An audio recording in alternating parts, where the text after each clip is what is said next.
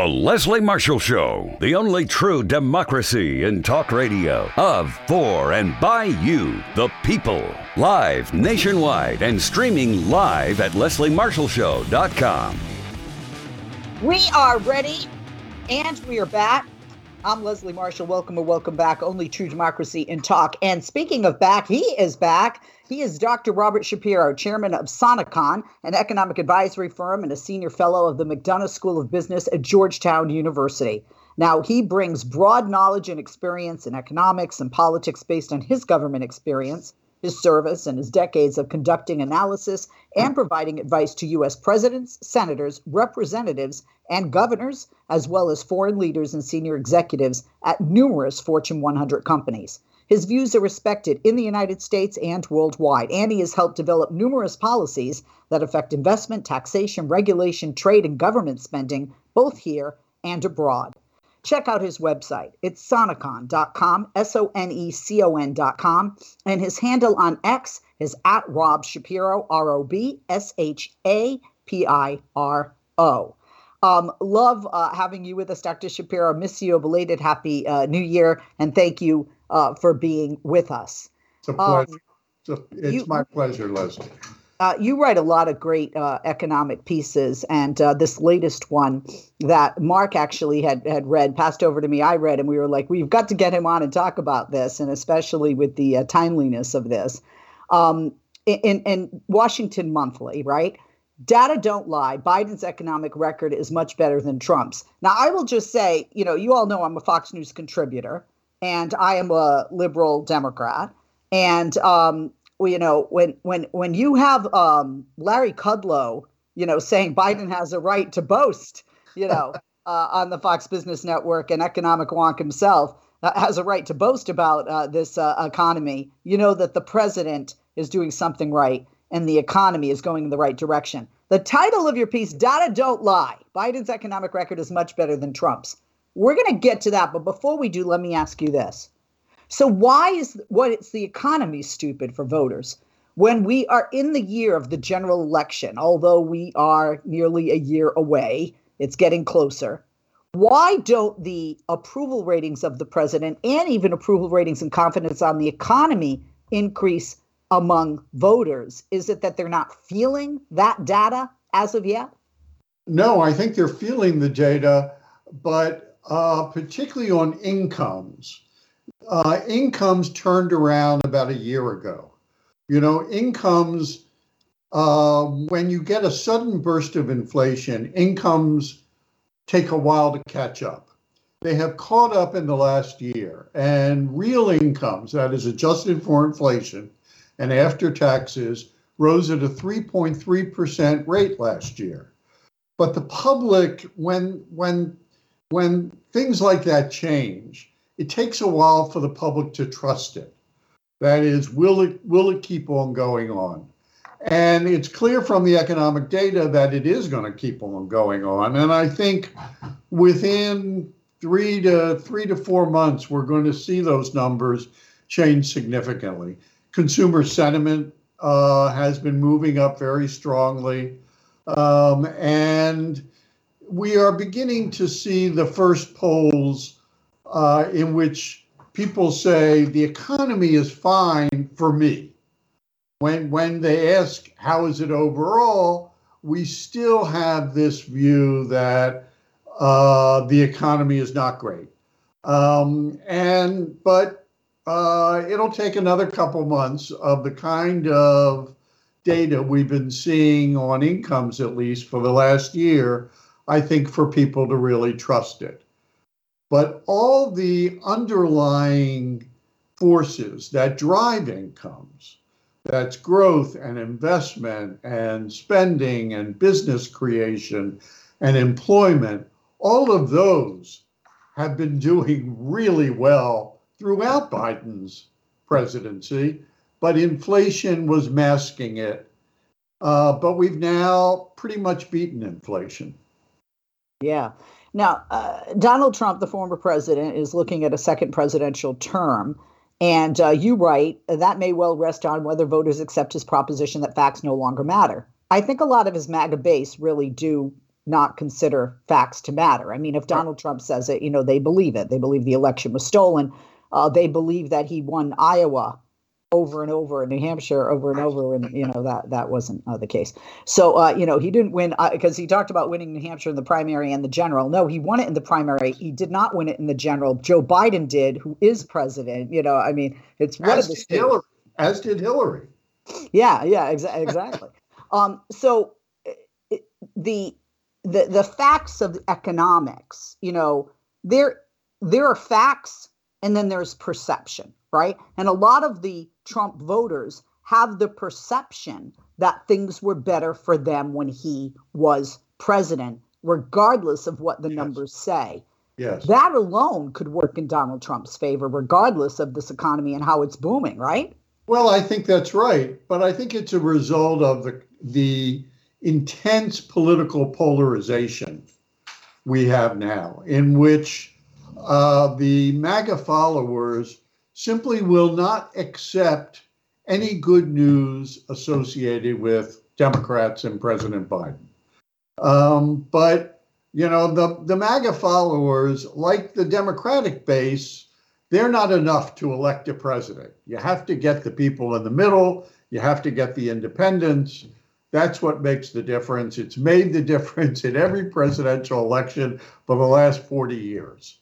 And those people are willing to listen to facts and, more important, know their own conditions. That things facts matter, and what's in their number one issue. It could be the economy, could be immigration, could be Israel and Gaza, could be abortion, could be protecting democracy, right? Those are the top five. So when you look at the numbers, since we want to deal with facts here, right? The economy was not stronger during the Trump administration compared to the Biden administration. And I'm not doing it because I hate Trump and I love Biden. I'm a Democrat. It's just 2 + 2 is 4. And when the former president says it was better in his presidency, that's his perception rather than the reality. Just by the numbers, the Biden administration has had a stronger first-term economy. And we've got 1 year left, which is probably going to be stronger than the other three, right? Yes. And, look, Donald Trump's superpower is lying. And so, he has created this false narrative around the economy. But, the economy, how the economy performs is something we track very carefully, very rigorously. Not even day by day, minute by minute, right? Right. And so, you think about growth. The most important fact is how much the economy grows. Well, the official data from the Bureau of Economic Analysis says that after inflation, real growth has grown at an average annual rate of 3.4% since Biden took office. And Trump's record was 1.8% growth. And, even if you set aside 2020 and say, well, the pandemic, it wasn't his fault, the growth collapsed, it was a global pandemic, you give him a pass. And his average then goes up to 2.8% a year, still trailing badly Biden at 3.4%. The same thing is true for investment rates. American business prefers Biden's economy. Under Biden, real business investment, fixed business investment, has increased at a 5.4% annual rate. That's twice the 2.7% rate under Trump. And those numbers are just facts. We're going to take a break. When we come back, we're going to talk about a little deep dive into the polls. Perhaps the reason Biden's getting so much money and so many checks written is business people, whether they're Democrat or Republican, their party is money, right? They're the Green Party. And I don't mean Jill Stein. I mean money, right? We're going to take a break. When we come back, we'll continue with Dr. Robert Shapiro, chairman of Sonecon. And check out the website, sonecon.com, sonecon.com.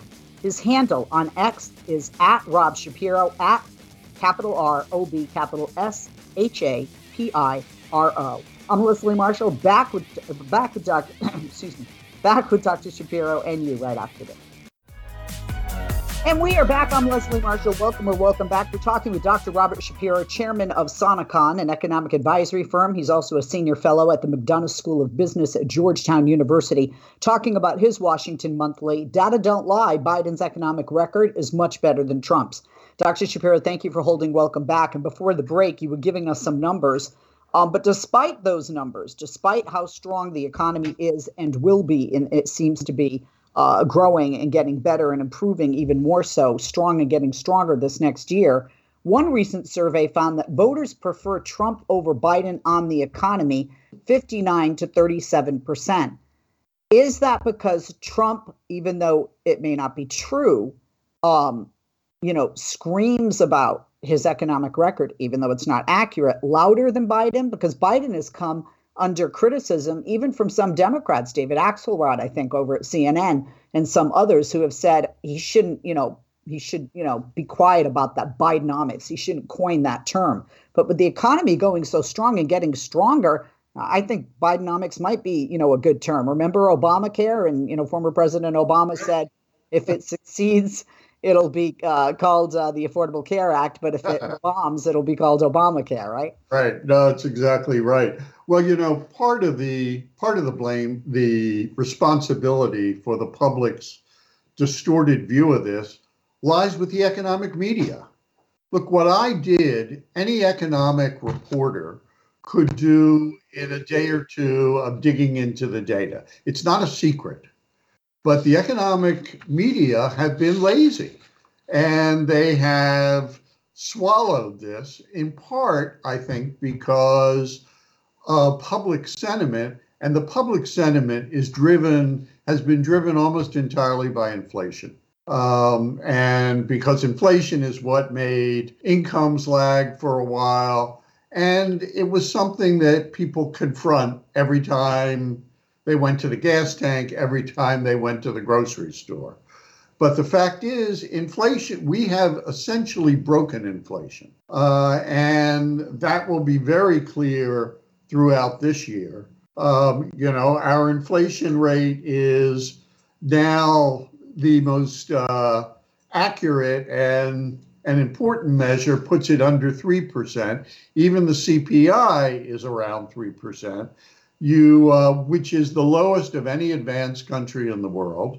And we broke the inflation without slowing the economy. It's not a soft landing. There was no landing. The economy just kept on expanding.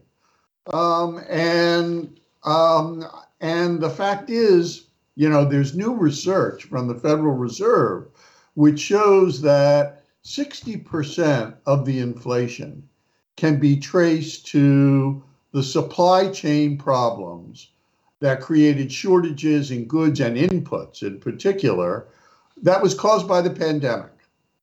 So if Trump deserves a pass on growth for the pandemic, so does Biden.